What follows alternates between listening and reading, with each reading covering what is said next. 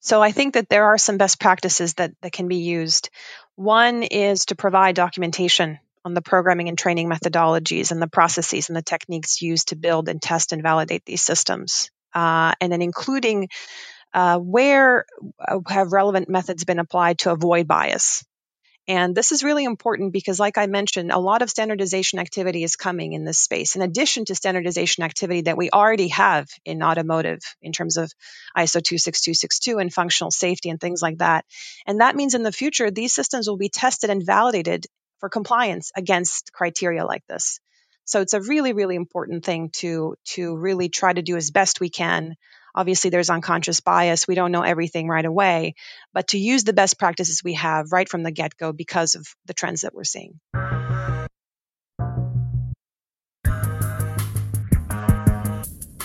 Hello, and welcome to a very special episode of the Autonocast. I'm Ed Niedermeyer. I'm the author of Ludicrous, the Unvarnished Story of Tesla Motors, and the communication director at the Partnership for Automated Vehicle Education. I'm joined by my co-host, Kirsten Korosek of TechCrunch. And Kirsten, this is, as I mentioned, a very special episode that you were really instrumental in sort of making happen. And why don't you just tell us a little bit about what folks are going to hear today? Well, as we all know, COVID-19 has sort of upended the events and conference circuit this year.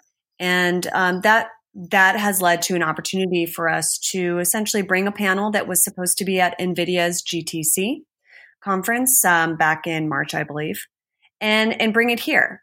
And we're doing this in partnership with Women in Autonomy, which is a really interesting group that has come out of AI, which one of our guests is going to speak to us more about.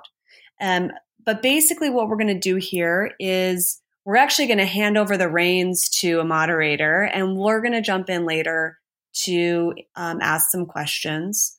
But for now, we're going to have a moderator. Her name is Genevieve Smith, and she's the Associate Director at the Center for Equity, Gender, and Leadership at the Haas School of Business at UC Berkeley.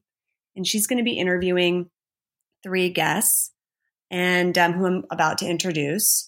And we're going to have a discussion really about eliminating hidden bias in autonomy and beyond. So I'm very excited because it's an area that I'm interested in, but my understanding of the nuances of hidden bias are I'm admittedly ignorant about. So to me, this is a really big learning opportunity. And plus, these are some amazing and women who are in the field who are going to be able to lend their expertise and educate the rest of our listenership. So, Ed, did you want to add anything before we introduce our guests? No, I mean, I think you summed it up well. I have a lot to learn about this subject, and I'm really excited to learn from these extremely well-qualified women. And so let's just go ahead and turn it over to them. As you mentioned, our moderator is Genevieve Smith. Let's go ahead and introduce the rest of our panel. Great. So first up, we have Nandita Mangal, the platform function owner, HMI of autonomous driving at Aptiv. And we're all familiar with Aptiv here. And then we have Neda Savajatic, and the head of product management and product marketing of Drive AV at NVIDIA. And finally, we have Indu Vijayan, head of product management at AI and the founder of Women in Autonomy. And before we hand over this panel to Genevieve, I wanted to just ask Indu a little bit about Women in Autonomy and how this group got started and what its charter and what its purpose is. Indu, thanks so much for joining. Thank you, Kirsten. I'm very happy to be part of this panel here. And sure, Women in Autonomy was born out of Women at AI because we have been discussing about the real lack of gender diversity in the industry. And the best way we can address this is to be part of a solution. And that's how Women in Autonomy was born. And it's a three-pronged approach that we are trying to do. That is to educate our community on the main issues that we currently have and equip women in their skills so they can be elevated in their careers, and enable mentorship programs between the leaders of in the industry, and enable younger women to come up, and thereby empowering them through workshops, through different connections through the leaders. So thereby we have more women leading us in this autonomous driving industry. And as you will see, there are biases, which, having more diverse women and diverse community coming together would make it a better place. And how many of these get-togethers have you had now? I think we have close to about 6, and then small mini workshops at this point of time. Okay. And so obviously right now, with the pandemic sort of changing how any of us can hold events, what is Women in Autonomy doing right now? Are you working on other outreach or other programs that can be done, through Zoom or video conferencing or anything like that? Or are you just going to wait until this all calms down and then start these events again? So Women in Autonomy actually has gone about and said the COVID-19 is not going to stop us in meeting our community, discussing all the issues that we need to. So we have had 2 of our Zoom happy hours as of now, where we discuss various topics related to how they have changed the lifestyle, how the work has changed, and also how they're trying to trying to grapple with new reality, and making sure that we are all on top of what we need to do and helping others as we go. And similar to this event with Autonocast, and we are so thankful to have to be part of this, where we're working in collaboration with you and having this wonderful opportunity to bring out the same panel which was envisioned for GTC here with you through Autonocast. Great. Well, on that note, I think that we should welcome Netta and Nandita, as well as Genevieve, to the conversation. And then Genevieve, before you launch this panel, can you just give us, the listenership, just a little bit more background about where your interests lie in terms of seeking out this hidden biases and some of your research? Absolutely. So, hi, this is Genevieve. And so at the Center for Equity, Gender, and Leadership at Haas, we are dedicated to educating equity-fluent leaders to ignite and accelerate change. Equity-fluent leaders are those who understand the value of different lived experiences and courageously use their power to address barriers, increase access, and drive change for positive impact. So we have various events and programming on campus and at the business school around equity and inclusion, but also an important aspect of our work is advancing equity and inclusion and this concept of equity fluency among business leaders in the industry. And we really see the importance and understand the importance of equity and inclusion considerations, not just in the workplace, but in the products and services a company develops, how those are marketed, distributed, et cetera. So we advance equity fluency of business leaders in industry primarily through what we call equity fluent leadership playbooks. And these are tools that translate academic research on critical diversity, equity, and inclusion topics to practitioner-oriented tools. And for a while now, we have been exploring this topic of bias in AI. And we really see this as critical from the business school perspective and from the business perspective. There is a survey recently from PwC that finds that 85% of CEOs believe that AI will significantly change the way they do business in the next 5 years, and it will contribute $15.7 trillion to the global economy by 2030.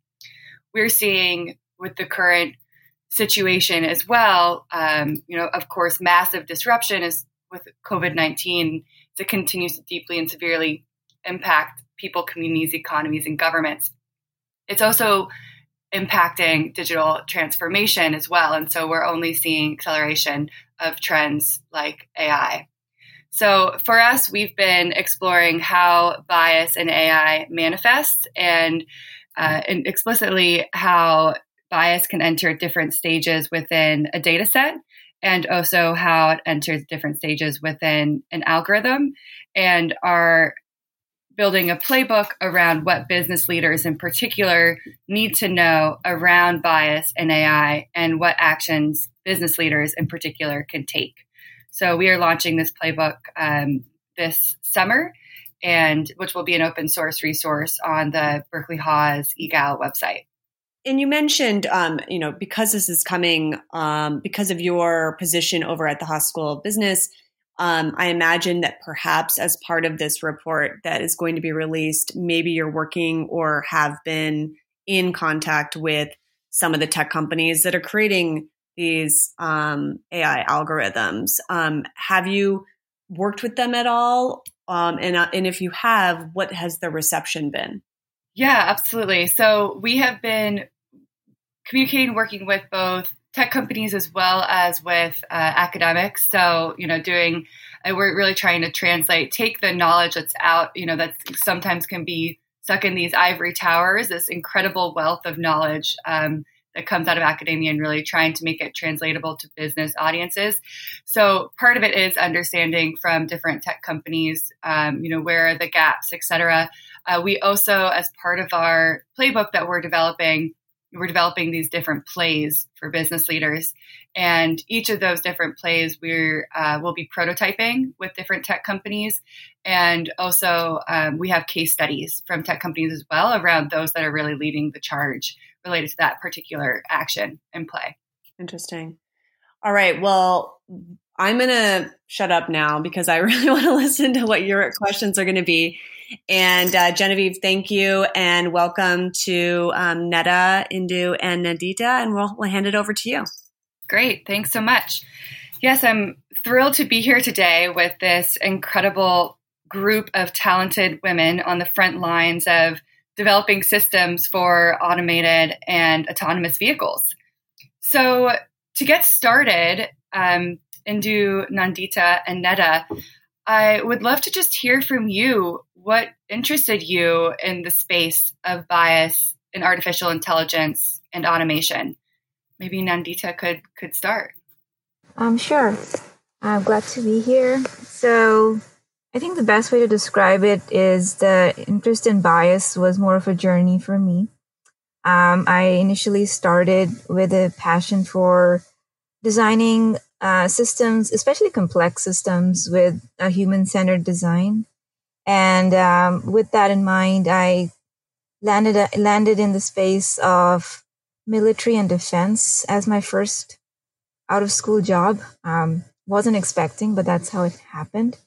And found myself to be working on operator situational awareness, how we can make these very complex systems in the field to be more aware of what's going on and how we can actually help the operator.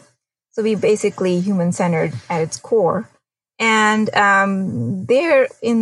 within that space, I realized I was kind of the odd one out. I was a small frame woman in a military base, and everyone turned their heads and looked at me like I was an alien at times.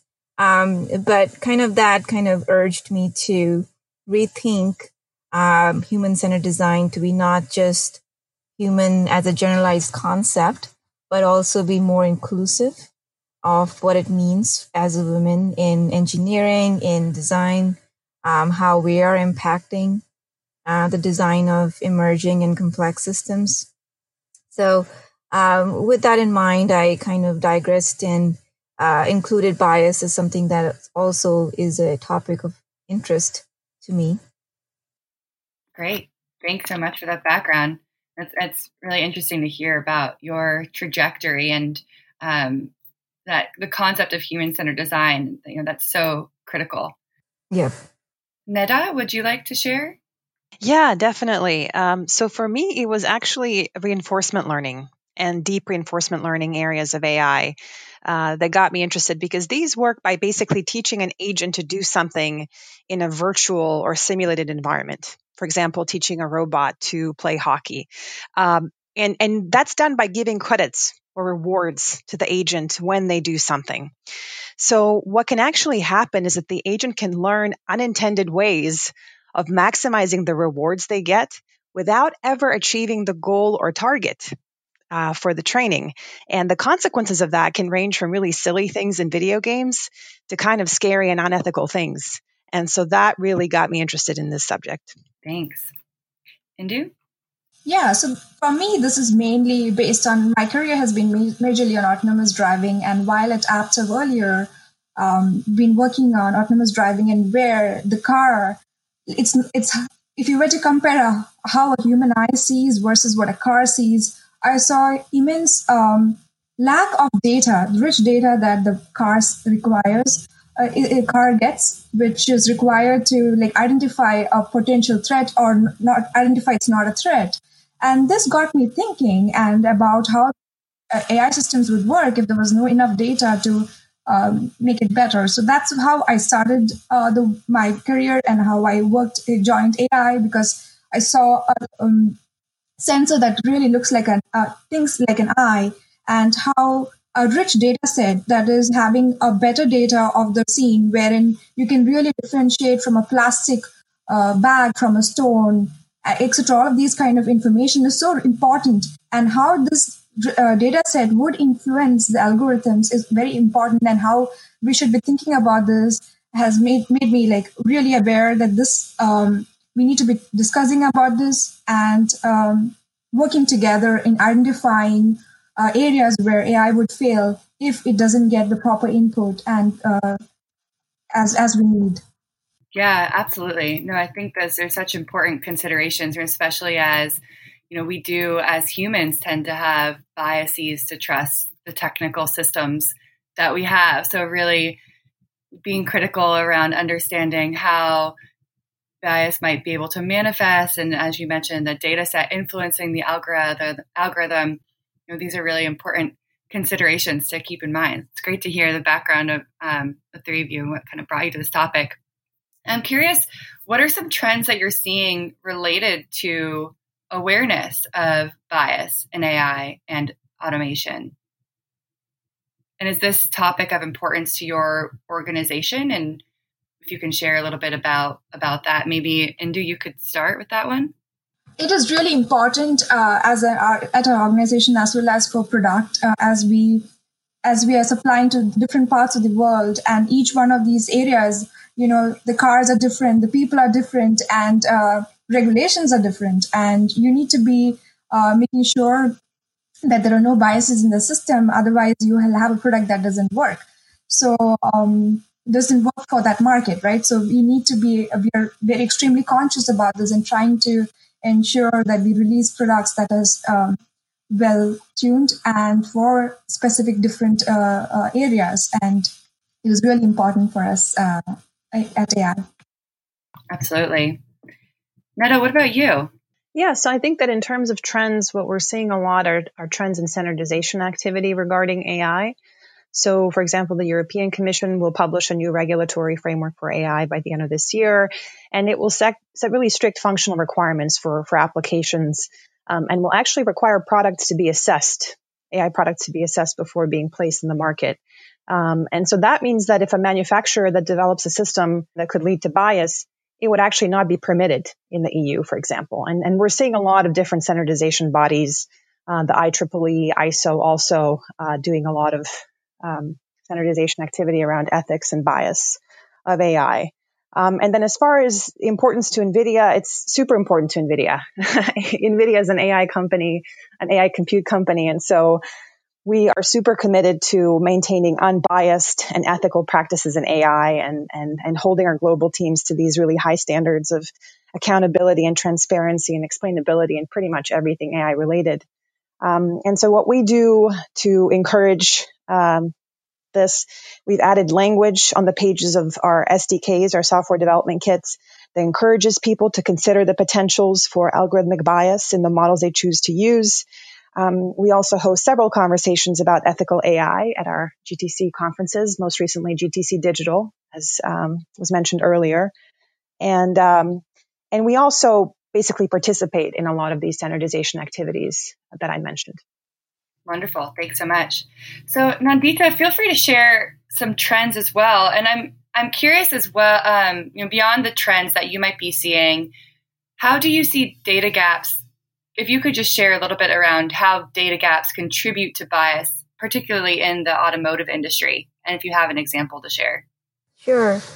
As far as going back to trends, I think from a human-centered design perspective, also designers are also kind of getting in the mix and providing feedback on how does human-centered AI look like, and what can we do in terms of data sets design or gathering data.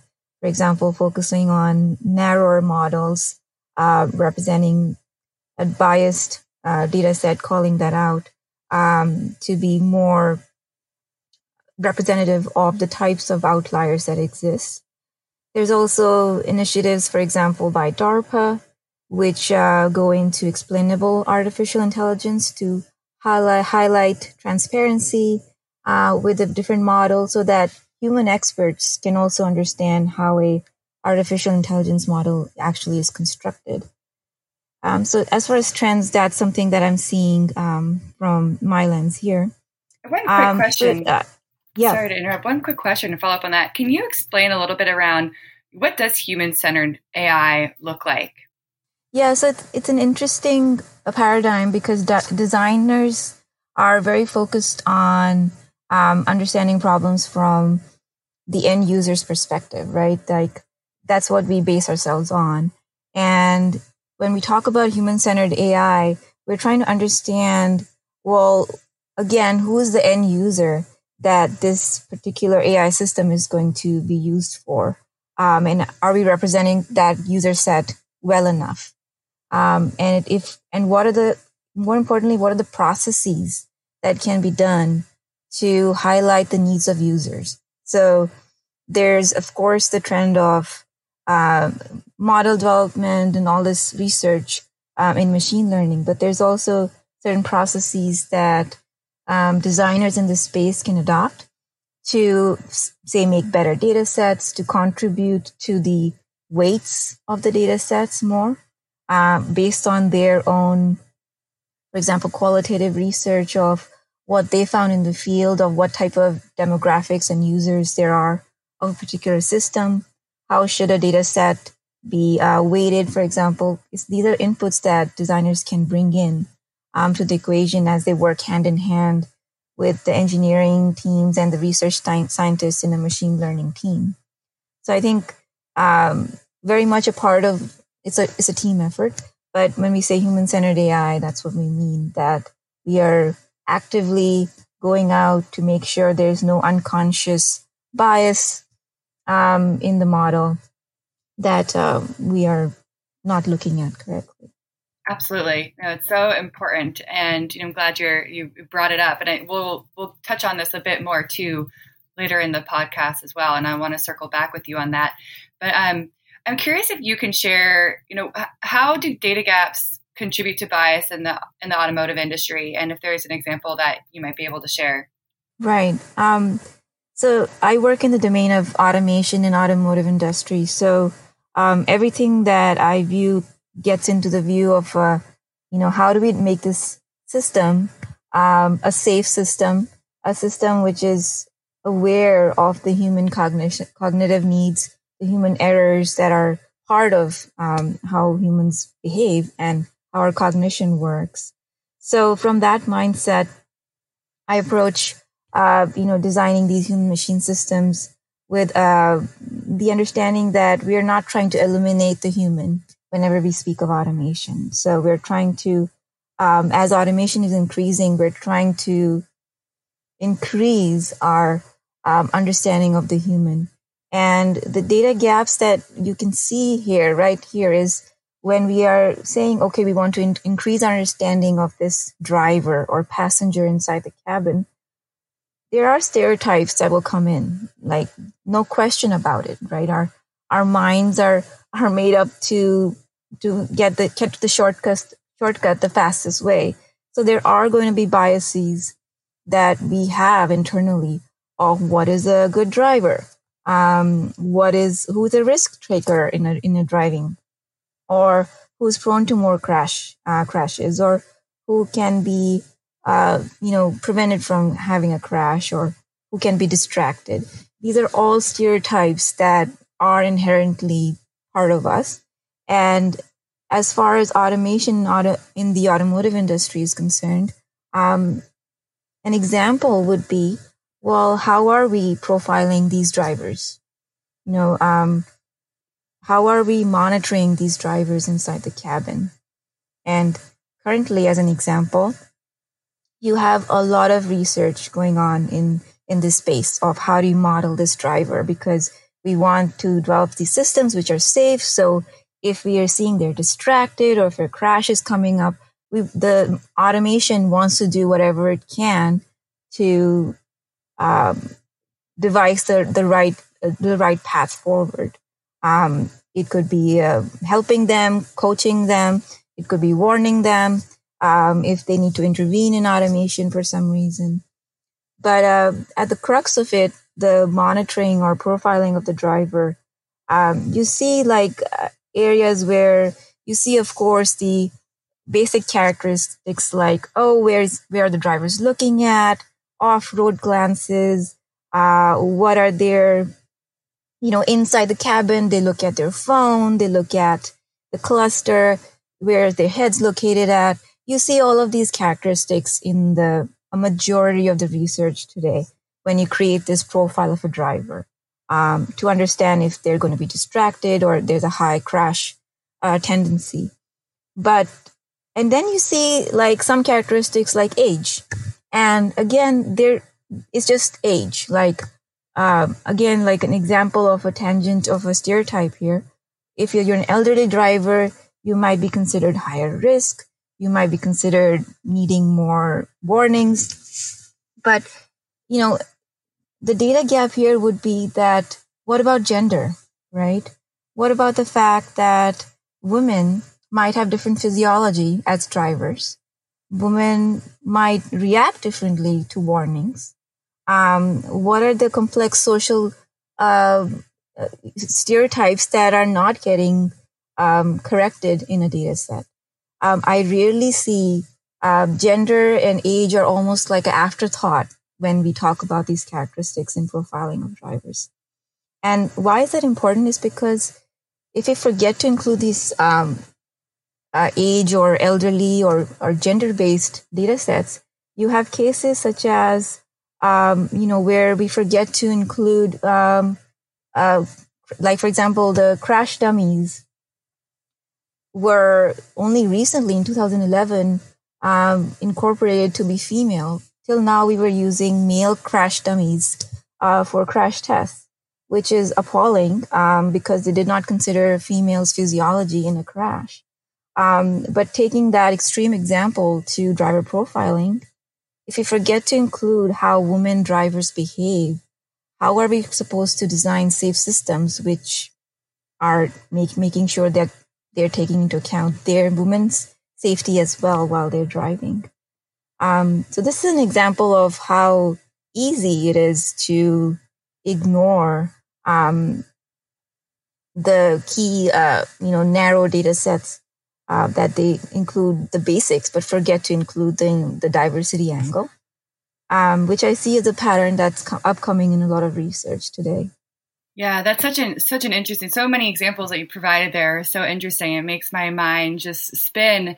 It's what we see a lot as well is that men have been historically seen as, kind of the typical, the normal. And, even in other industries as well, I think healthcare is a really good example of this. It's like men are seen as kind of the norm and the typical, and women are more of the kind of atypical. Even like heart attacks for women are seen as atypical, which is, how can that be atypical, right? Right. Why are we afterthought, right? Exactly. And I find that the statistics around women being more likely to be seriously injured from car crashes because of how dummies have been historically men is the same kind of concept. It's so interesting. That's such a good example. And I'm curious in terms of, when we think about AI systems in the automotive industry, how have you seen these data gaps extend to and impact AI systems in particular? Yeah. So, when we talk about AI systems, at the end of the day, they are still these systems that are basically data sets, their weights, labels, and we're interacting with these systems to give feedback. And there's, of course, the size of the data set, and it all impacts the machine learning. But I would like to say that it's not evil to be biased. We could take that stance, but it's bias is inherent in us, right? So if we take that understanding, and we basically have to constantly, I feel, judge the outputs of AI systems as a team who's designing the system.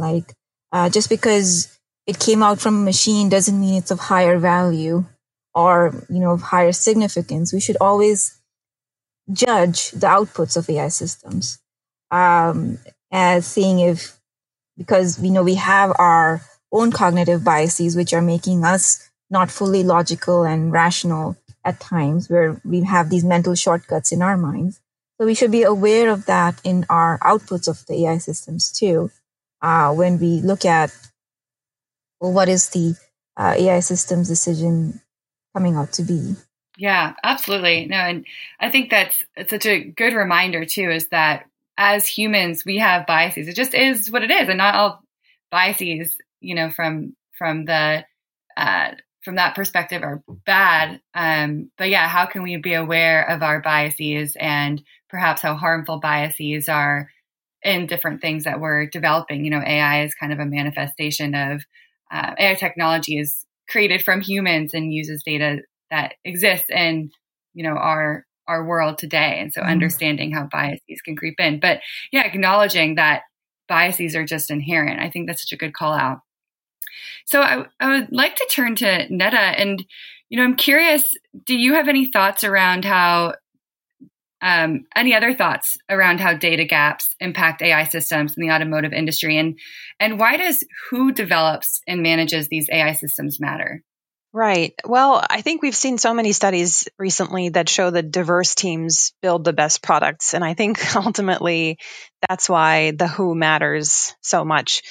These AI systems, if we unpack them, they're really a collection of data collection tools, data curation tools, data labeling tools, AI models, AI model training frameworks, validation frameworks. Ultimately, these are all a form of a product meant to be used by AI practitioners in the field who are people.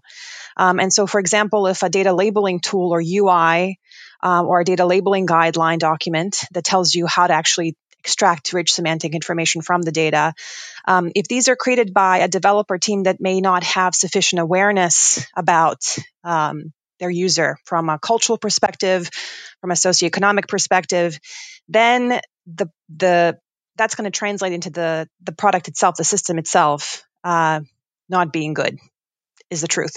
So, for example, if we're making a data labeling guideline for a complex intersection and we're sending it to folks around the world who've never seen something like that in real life, and that information is simply not accessible to them and not actionable to them and not clear because we haven't thought about their context, then that's going to translate into the AI system itself. So I think that this is why with us also, our developer teams really actively seek diversity when building these AI systems and products.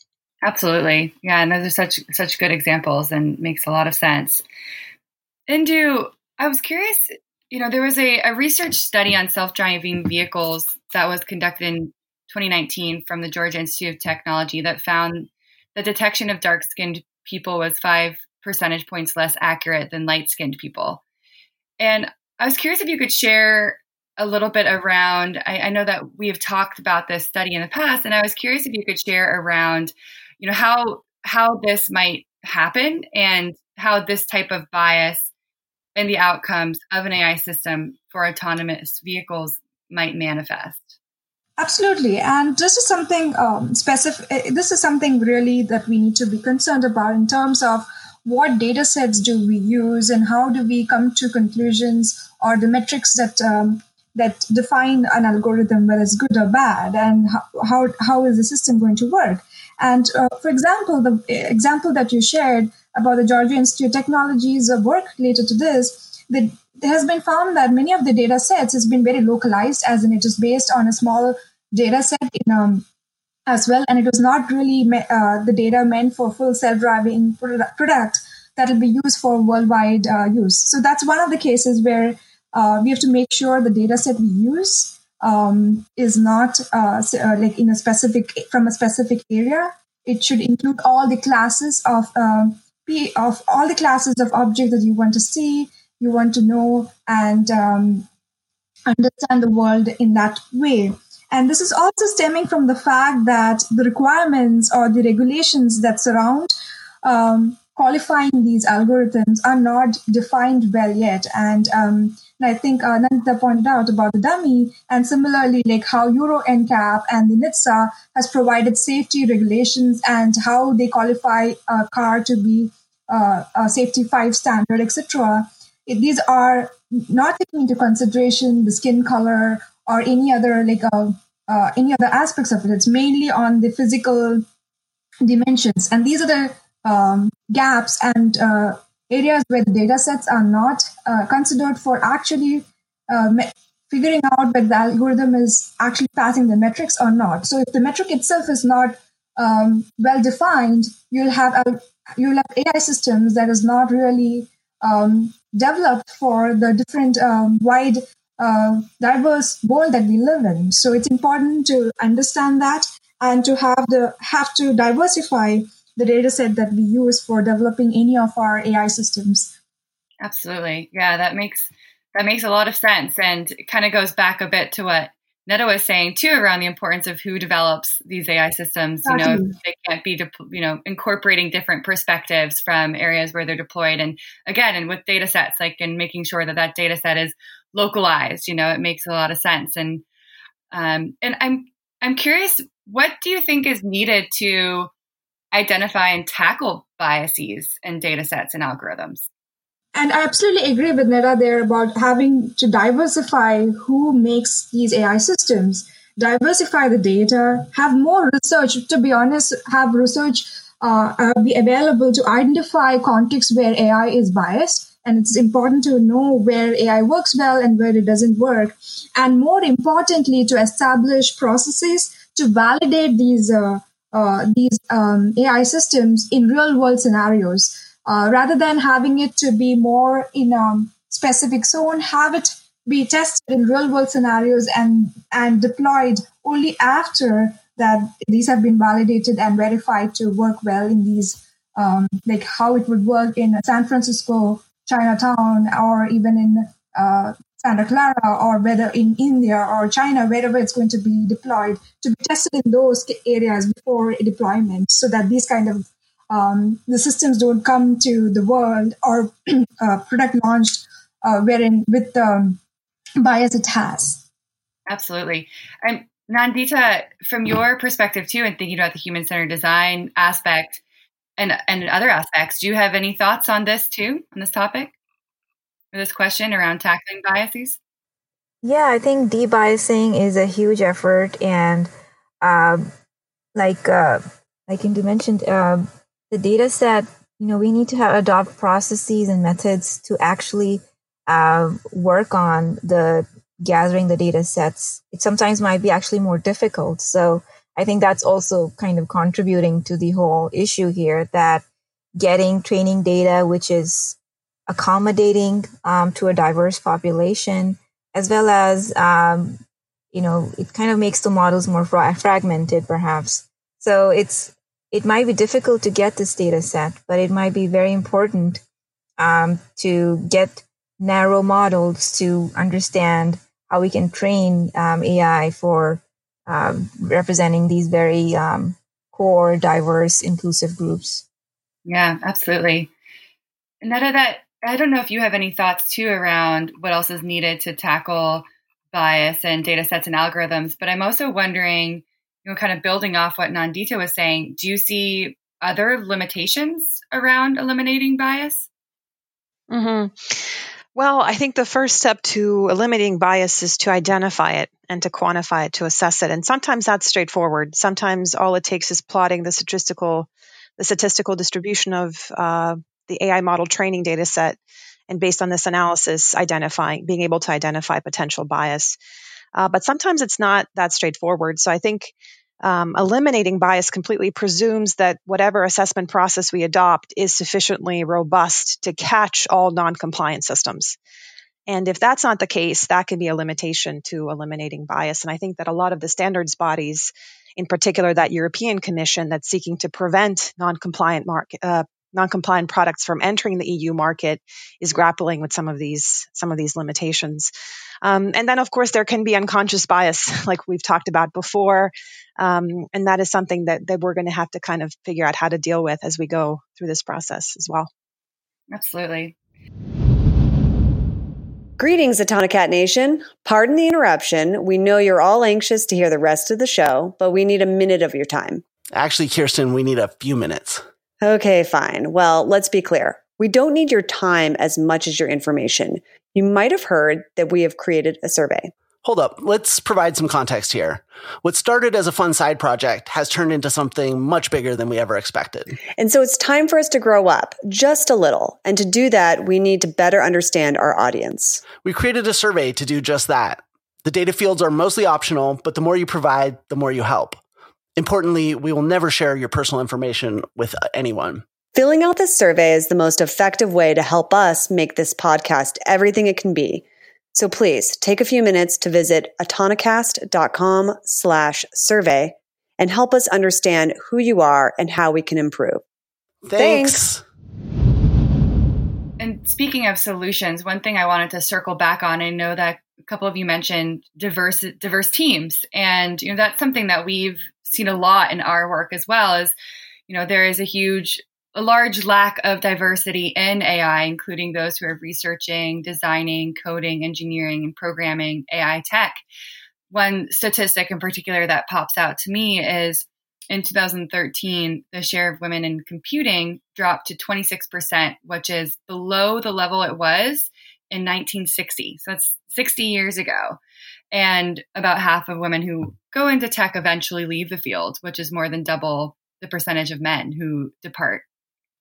So, some things that we found through our work in terms of why these reasons could be is, structural issues or stereotypes that inhibit access to and growth in STEM fields for women, people of color, and sometimes workplace environments. But I'm curious to hear from you all, how might we advance diversity in technical teams in the automotive industry, knowing how critical this is to mitigating bias and also enhancing innovation? What might we be able to do, and how are you already seeing companies better incorporating equity and inclusion in the way they operate? Netta, perhaps you can start. Sure. So this is super important to NVIDIA. What we do is actually across different initiatives, but our GPU Technology Conference, for example, has been named by Forbes as a top conference for women to attend to further their careers in AI. And the number of women attending at this conference, and actually even more importantly, the number of women speakers at the conference has doubled in recent years, which is great. And we also have a Women in AI initiative, which includes invitation-only programs designed for those getting started in AI. And part of that program is also our NVIDIA Deep Learning Institute Fundamentals of Deep Learning for Computer Vision workshop as well. So I think these have been really great in both attracting and keeping women in the AI field. Yeah, absolutely. And I think, the reflection of NVIDIA is really one of those, a top conference, and for women and women speaking at the conference really reflects that and the different efforts that you have. So really exciting. Indu, would you like to share? Absolutely, and this is very, very important for me as a woman in autonomy, as well as for all the women who I've worked with, and because of which we are women in autonomy exists today. And it's very important that we empower and equip our women today. And provide them a platform to come together. And that's what VIA is trying to do, wherein provide them a platform where they can come, discuss what the biases they face and how this could be handled through mentorship programs, wherein they discuss with leaders of today, the very small number, 16% that we have, to come up and discuss with them how they could confront this differently and how this could be handled differently, and have mini workshops for these women to work on hard and soft skills, as well as having newsletters where we have job opportunities, etc., provided to the women so that they know there are avenues where they can go and advance their career. We're also looking at more women to come and speak at technical events, providing them an opportunity to come up and speak what they feel is required to be done. And when more and more of their voices are heard, the huge gap that remains, that void will get filled. And that's the hope that we have. And to bring them together is very important. And we should encourage women as a community to come forward and take hold of their future and go forward and work on it together. Yeah, just reflecting off what you were saying, Indu, I mean, those aspects are so important. And I think one thing from my side too, and just in what we've seen in the research, is the importance of role models. And, because stereotypes are a really huge issue that is impacting diversity in the field, it is things like having role models like the three of you, seeing women speaking in conferences, these mentorship angles, these networking opportunities, building those networking and awareness of different opportunities is so important. So I really applaud all the work that your organizations are doing and what you all are doing as well. So what recommendations might you give to listeners who are interested in mitigating bias in AI systems in their own organizations? Where might they start? Netta?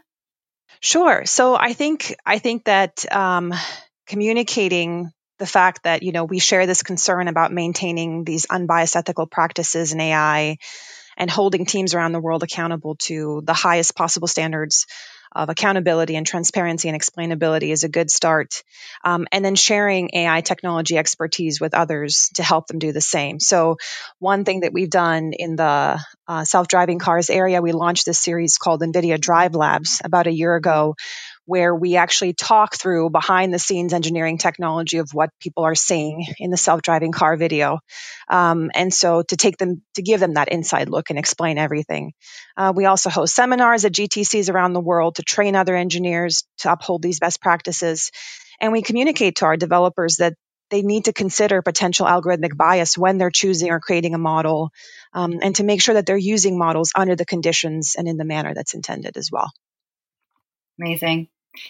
Nandita, anything to share? I think the one thing that is a process that we could use is sometimes we are trying to understand extremely complex social stereotypes or complexities of relationships when we represent a particular, I would say, not fully understood category of data set. And I see this as an exercise of trying to understand, well, okay, how do elderly, how do women, how do these different groups, what are their characteristics, and how do you understand a particular demographic or a particular profile is to really, talk to them and interview them and qualitatively research them to understand what are the weights and priorities that would make sense. Because it would be unwise to just say that there's gender and age, but not really understand the intricacies that these groups bring with them, which are actually very complex and might not all be transmitted to coded values initially.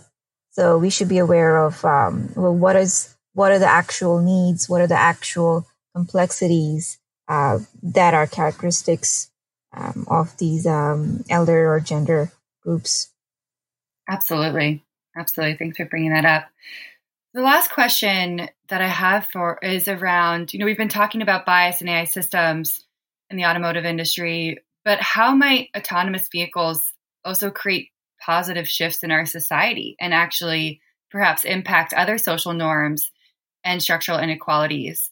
So how might they actually perhaps mitigate biases and other negative or harmful norms in our society? And how might we make these more accessible to different communities and identities? Indu? Yeah, so this has been really interesting how you would see it.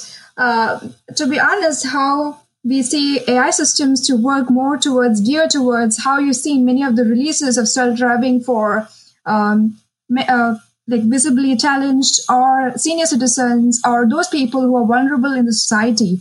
So for them, this is a huge advantage, and having it available to them, and especially now in these situations with the COVID-19 impact, autonomous driving systems have become, I think, made itself more relevant to our society, where we need to help communities which are either far off or difficult to reach, wherever we need them to be able to get the essentials. And I do see this going forward in a way that it'll really have a big impact and enable us to do things which us humans sometimes may not be able to do. Amazing. Netta or Nandita, would you like to share any thoughts on that question or any other final thoughts? I just saw this research where they're studying pedestrians with wheelchairs and how they react while crossing crosswalks, which I thought was very interesting because that's a good positive bend, right? Because if we're not generalizing all types of pedestrian foot traffic, we're understanding how the dynamics of a wheelchair moves across crosswalk, which is an example of, hey, yay, good vibe.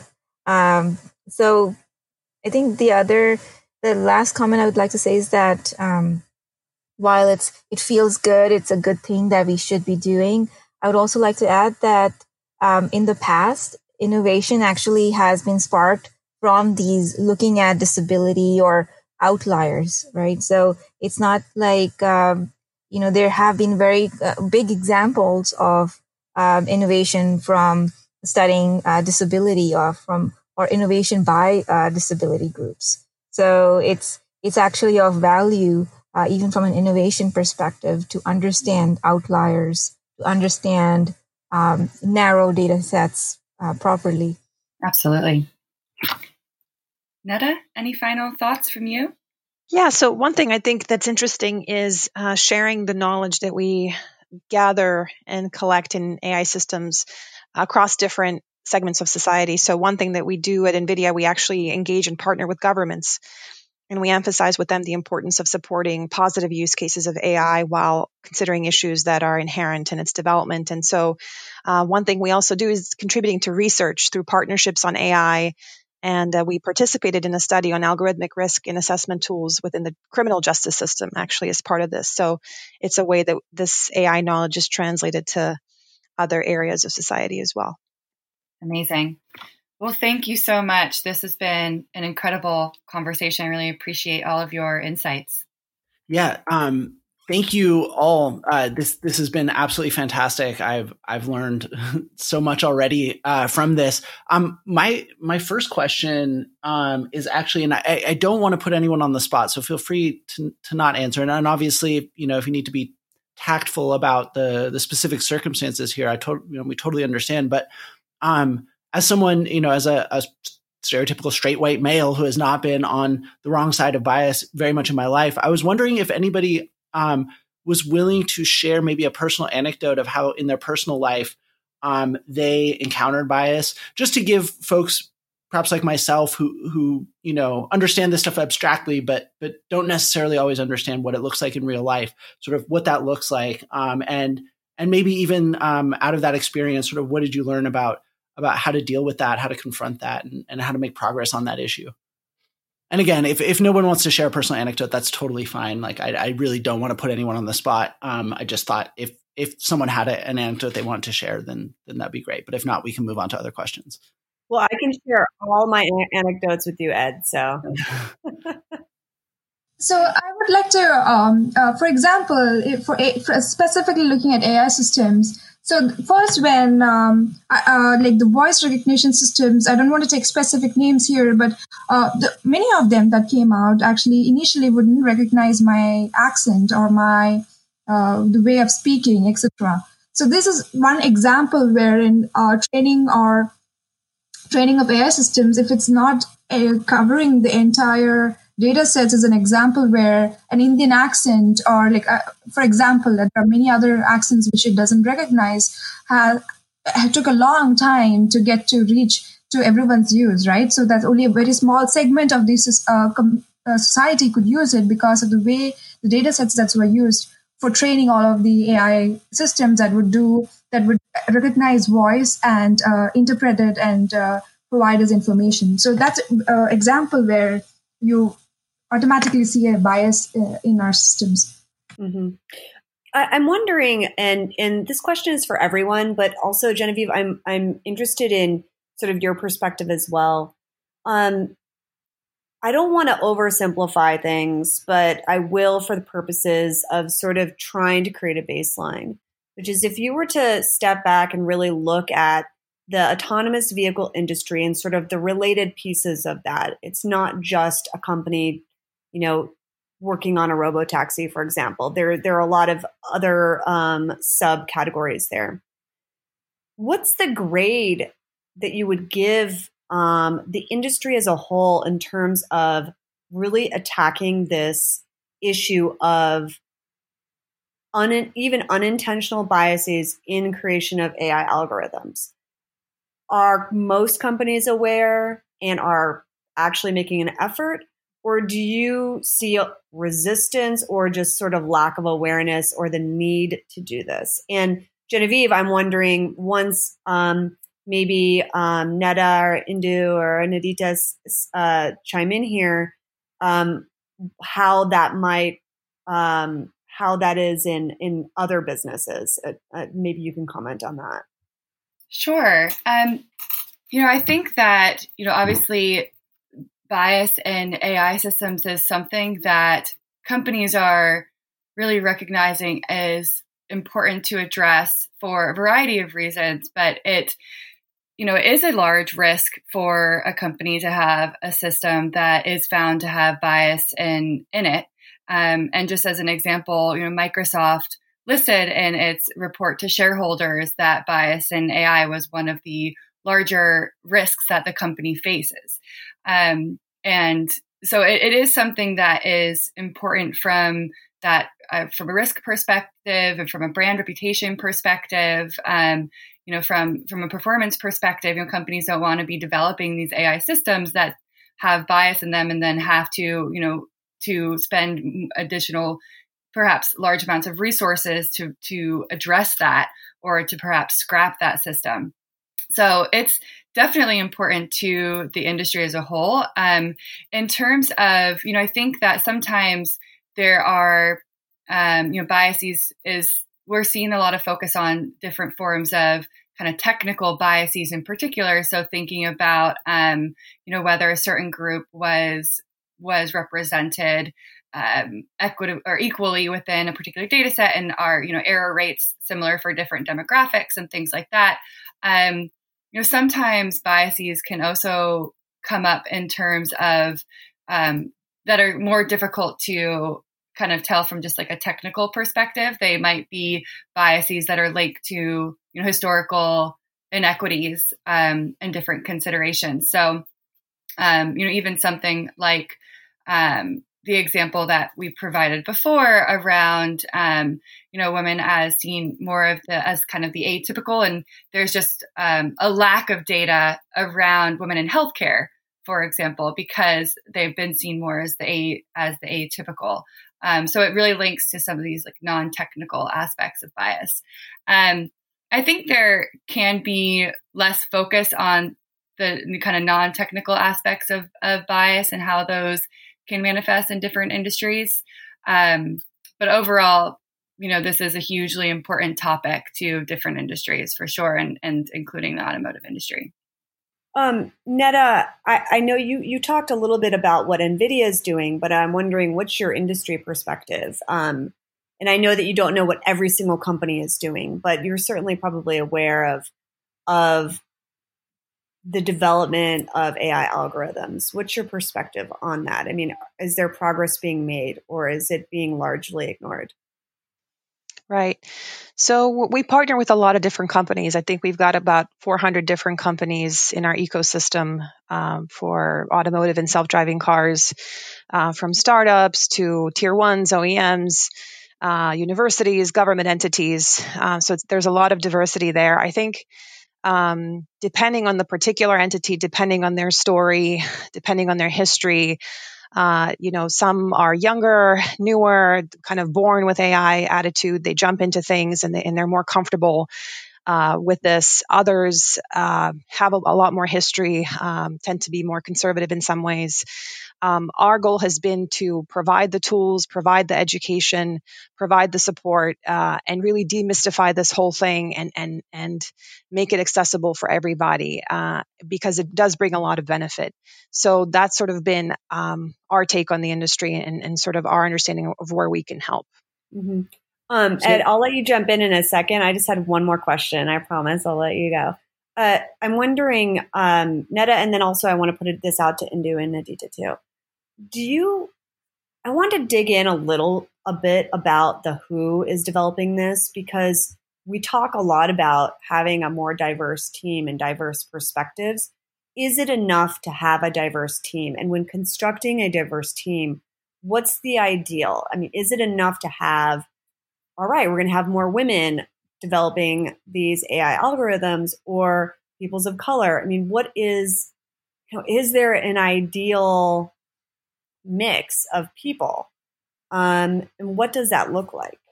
So I think from the first principles perspective, the ideal for your data distribution, the ideal for the diversity that needs to be captured, needs to reflect what is happening actually in the real world. That applies to geographic diversity, that applies to end user diversity, that applies to environmental weather diversity. A lot of times people talk about corner cases. What if it's raining and then there's a tornado and then, various things happen? How would the car handle that? Well, the ideal is statistically representing that in a way that it actually recurs in the real world. And so we have these real world user profiles and statistics that we try to match. And I think as far as diversity goes, the first principle holds up there as well. So that is the ideal. The real world is obviously very complex and we try to build for everybody. So it's not an easy question to answer, but I think ultimately that's what it comes down to. We truly try to match what we see happening in the real world, because that's where the product is going to have to work well in the end. I just want to hand it over to Nadita or Indu to weigh in on my last question. I think going same thought as Neda, really, that there's diversity and then there's diversity of thought. And I think personally, diversity of thought is more important but how do you get diversity of thought is through the understanding the diversity of end users, their contexts, special going out and trying to understand these diversity thinking and diversity of experiences is something that has to be more of not a passive, but more of an active strategy. So I want to wrap up on a somewhat practical note, because so often bias is perpetuated by people who aren't really setting out to be biased. As we've discussed a lot today, as you've explained, a lot of times bias is you just need to be aware of it. And for me personally, I know things for example, bias in media, you have something called like the Bechdel test, which is just a simple test of, are there two women in a movie talking about something other than a man?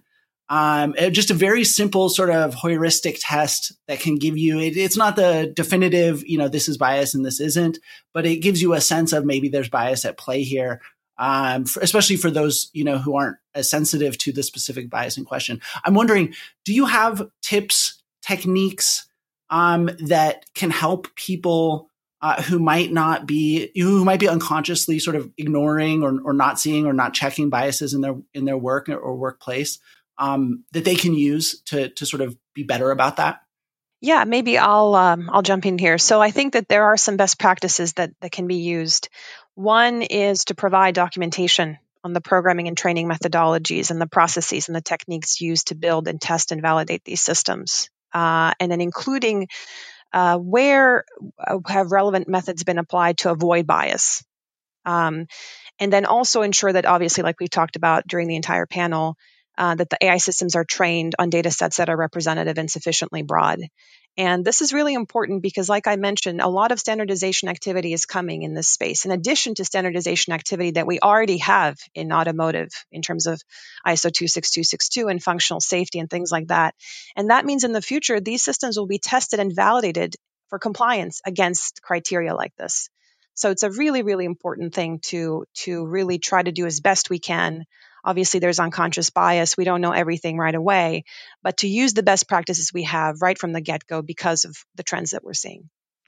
Another thing, just to pipe in as well, it's hard to, especially when there's kind of non-technical forms of bias, it's hard to say, like this is bias or this is not bias. And in other industries, part of it comes down to what is fair and defining fairness in a particular context. But there's a couple different tools that can be helpful, things like data sheets for data sets, which can track metadata. So, understanding kind of who's included in the data, what's included in the data, how it was collected, especially for if different data sets are used. And then there's tools like fairness checklists that can be used up front to kind of ask questions around how the particular system is kind of conceptualizing fairness from the beginning. And that can be particularly useful for other industries where there might be trade-offs that exist. So those are some different tools that can be used. I would like to add that first is to be aware there is, be aware there is these issues, and similar to this, many bodies, like as Nida was mentioning, ISO 26262 doesn't cover AI-based systems as of now on how those the metrics that define what is good or not. So they're working on providing new sort of standards on those use cases where it might fail, figuring out where are the critical cases and talking about it, having people come together and discuss about it, acknowledging that there is bias, and then working from there. And that's, I think, the key to moving forward, where we can reduce these biases in our systems, AI systems, and make a change from having a diverse group come together, discuss this, look at data, and come up with metrics, with regulations, with requirements that will help our systems to be better. Great. Well, this is, like I said, just been absolutely fantastic. I want to thank all of our guests for just a really amazing, educational, informative conversation about a really, really important topic. My mind is already spinning with specific aspects of this because there's so much here to dive into that maybe we'll have to do some future shows about. So I certainly hope that we'll get a chance to speak with you all again about this. And continue to bring more attention to, again, what is just such a super important issue. So thank you to all of our guests. Thank you, Genevieve Smith, for moderating. Thank you, Nida Cvijetic, Nandita Mangal, Indu Vijayan. This has been wonderful, and we look forward to discussing these issues again on a future episode of the AtoniCast. Thank you. Thank you. Thank you.